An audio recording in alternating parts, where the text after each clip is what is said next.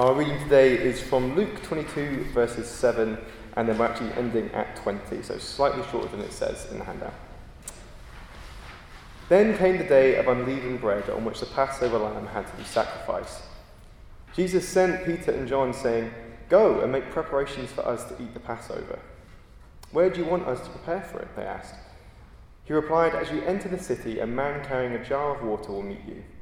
Follow him to the house that he enters, and say to the owner of the house, 'The teacher asks, where is the guest room, where I may eat the Passover with my disciples?' He will show you a large room upstairs, all furnished. Make preparations there." They left and found things just as Jesus had told them, so they prepared the Passover. When the hour came, Jesus and his apostles reclined at the table, and he said to them, "I have eagerly desired to eat this Passover with you before I suffer. For I tell you, I will not eat it again until it finds fulfillment in the kingdom of God." After taking the cup, he gave thanks and said, "Take this and divide it among you. For I tell you, I will not drink again from the fruit of the vine until the kingdom of God comes." And he took bread and gave thanks and broke it and gave it to them, saying, "This is my body given for you. Do this in remembrance of me." In the same way, after the supper, he took the cup, saying, "This cup is the new covenant in my blood, which is poured out for you."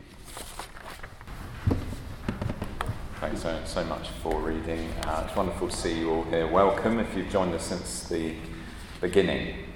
Let me pray as we come to God's word. Heavenly Father, we pray this lunchtime, please open your word to our hearts and our hearts to your word. In Jesus' name, amen. Well, we're in the middle of a series looking at different meals that Jesus had with different people in Luke's Gospel and what each of these episodes tell us about who Jesus was and why he came. And this week we've arrived at what must be his most famous meal, what has become known as the Last Supper, the last meal that he shared with his disciples before he went to his death. And I just want us to reflect for a few moments now on two things that this last meal of Jesus teaches us. First, what it tells us about the actual meaning of his death, and second, how to respond to his death. So first, the meaning of his death. And the vital thing we need to know at the beginning about this last meal is that it was a Passover meal.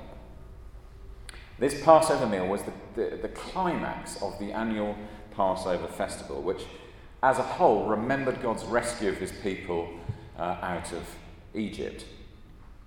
But the Passover meal in particular, as part of that feast, was to remember the night that God judged Egypt through the death of all the firstborn sons and livestock,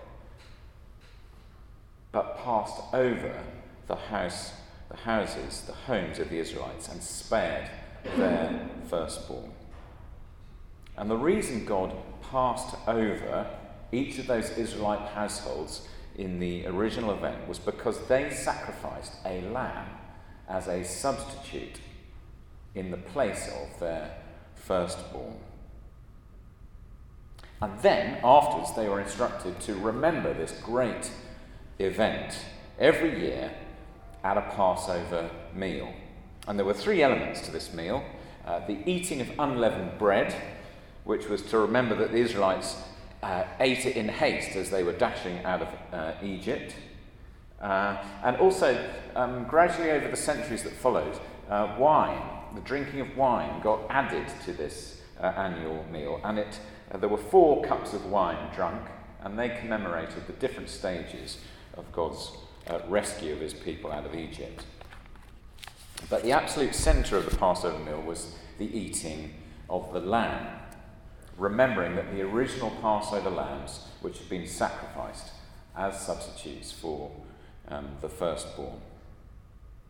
Now, what's interesting about all the gospel accounts of this Passover meal that Jesus shares with his disciples is that none of them make any mention of the lamb or the eating of a lamb in this meal, which would have been the centre point of the meal. Bread and wine get mentioned, No mention of lamb. And instead, I think what he does in this meal is he puts himself at the centre of the meal instead. He becomes the lamb. And the way he does that, I think you see, if you look at the text, he takes the remaining elements, the bread and the wine, and he uses them, he changes their meaning to point to him. So in verses 19 and 20, he uses the bread and wine to signify sacrifice. But the sacrifice isn't the lamb, it's himself. Do you see? The bread now signifies his body given and broken for the disciples, and the wine now signifies his blood poured out for them. So here we have Jesus has orchestrated this meal to take place right at the height of the Passover, where the whole thing is remembering this Passover lamb that was sacrificed in the place of God's people. And here he now is in the middle of this meal, pointing to his body and his blood. He's essentially saying, I am the Passover lamb. I'm the real thing, right here in front of you. Now, allow me to try and illustrate this. And if you can bear the crunching of gears, I'd like to tell you a story about the pop music superstar Adele. There are apparently literally thousands of professional Adele impersonators in the world. It's big business. And they dedicate their lives to mastering every single detail of her voice, her dance moves, even her lifestyle. And back in 2015, 9 of her very best tribute acts were selected to perform on a special BBC programme hosted, of course, by Graham Norton. And when the singers met at the new Wimbledon Theatre for filming, there was a 10th performer there as well.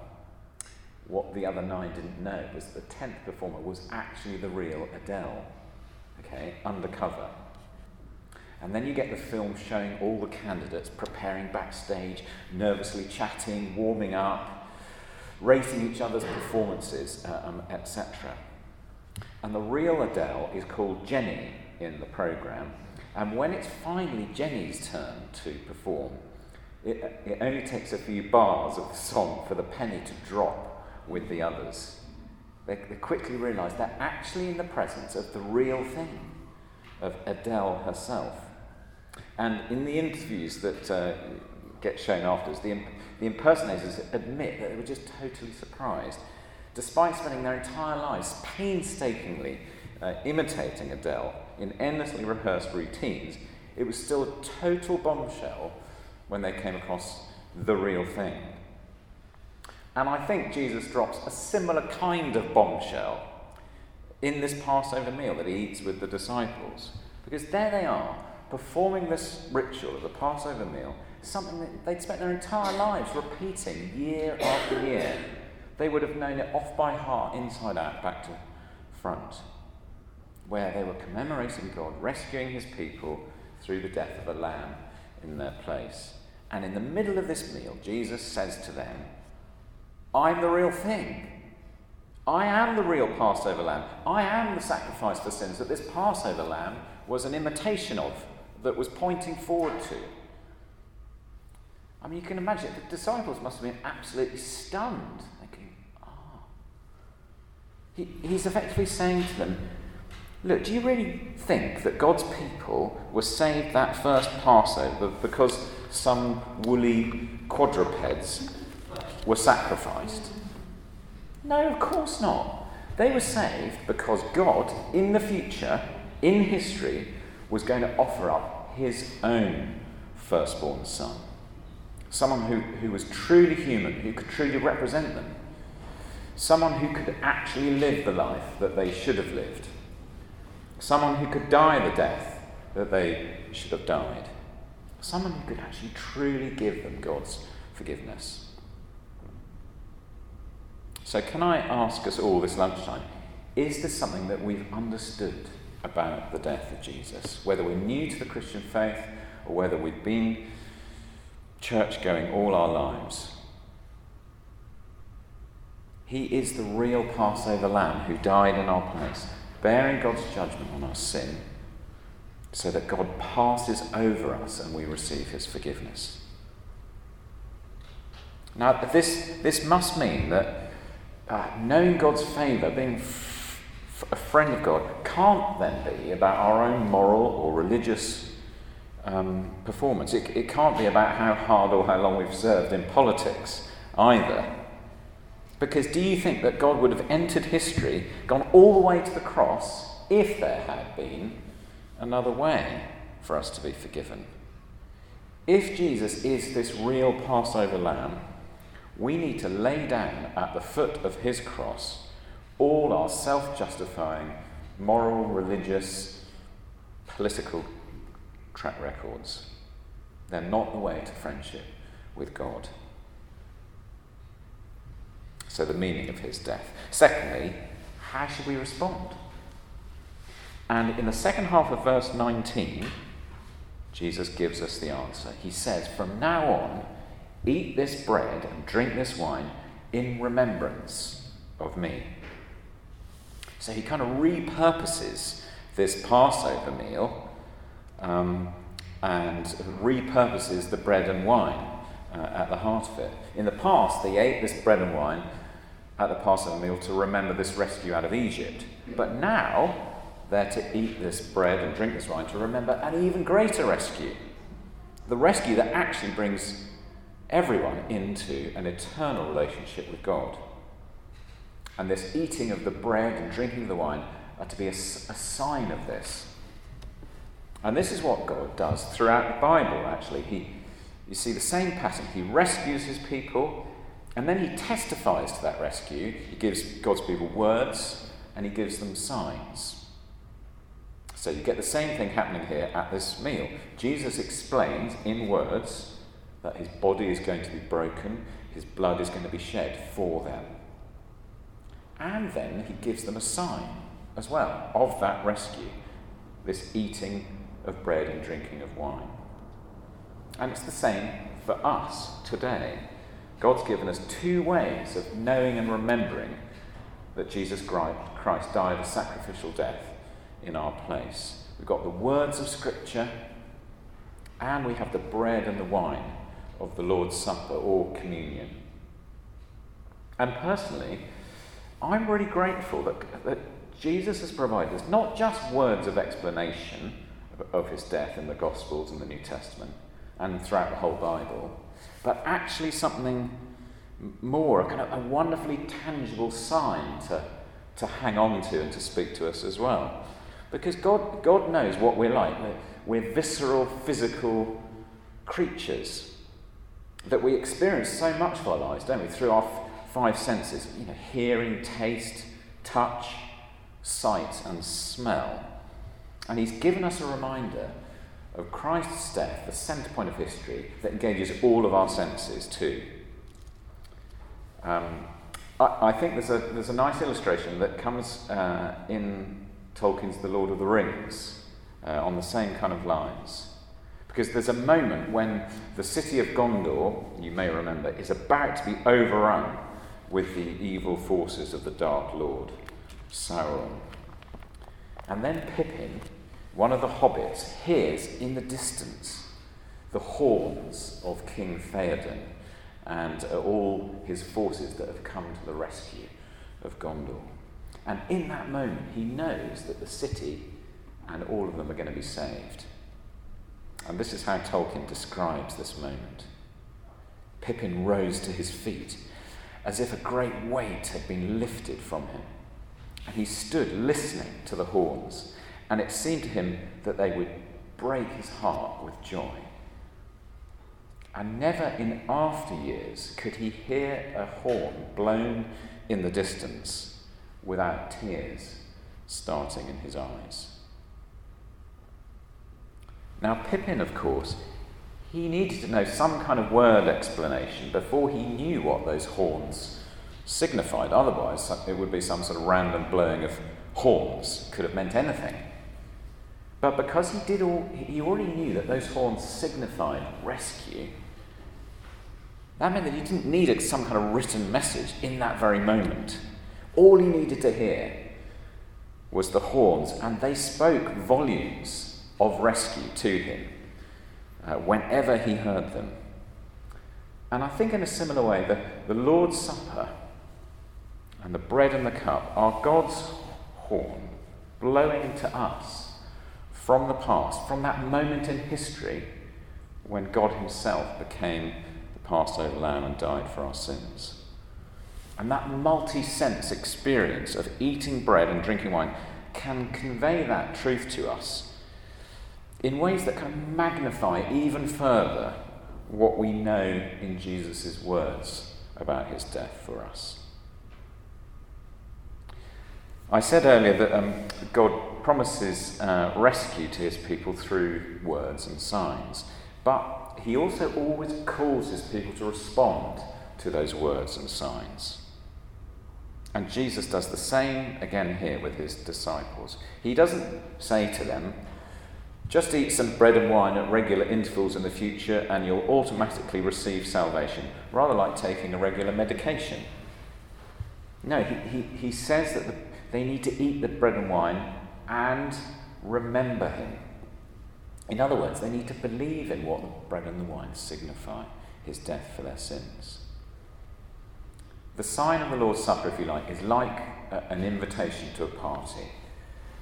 It's great to get an invitation to a party, but you don't just sit there admiring the lovely invitation and boasting to everyone that you've received it, do you?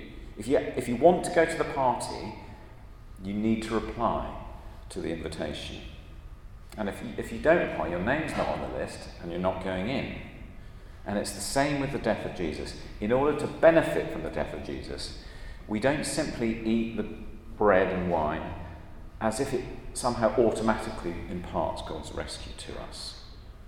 In order to benefit, we need to combine that eating and drinking with faith. So to wrap up, this Last Supper of Jesus with his disciples, I think, shows us the meaning at the heart of his death. He is this real Passover lamb, sacrificed at the centre of history so that we can know God forever. But it also shows us how to respond to his death by believing in the words and the sign of the Lord's Supper, which testify to that rescuing death. So on a personal level for all of us, when you next have the opportunity to receive the bread and the wine at the Lord's Supper, will you call to mind that this is God's horn calling to you from the centre of history to Jesus, that real Passover lamb who lived and died for you? But also, just as I close, can I draw your attention just very briefly to verse 18, which this needs a lot longer, but it's just nice for us to notice at the end. I think it applies the Lord's Supper to us at a political level as well. Because Jesus says there that this supper also points us not just back in history, but forward in history too. It points us forward to this great banquet of heaven, where the Bible describes there will no longer be the injustice, the inequality, the tears, the suffering, the death that we're constantly fighting in politics. The Lord's Supper actually, I think, gives us political hope too. That all the goods that we're fighting for in politics aren't actually in vain. Because justice and goodness are real. And one day we will actually get to experience them perfectly. So the Lord's Supper calls to us from the centre of history with lasting personal hope and with lasting political hope. Let's pray together.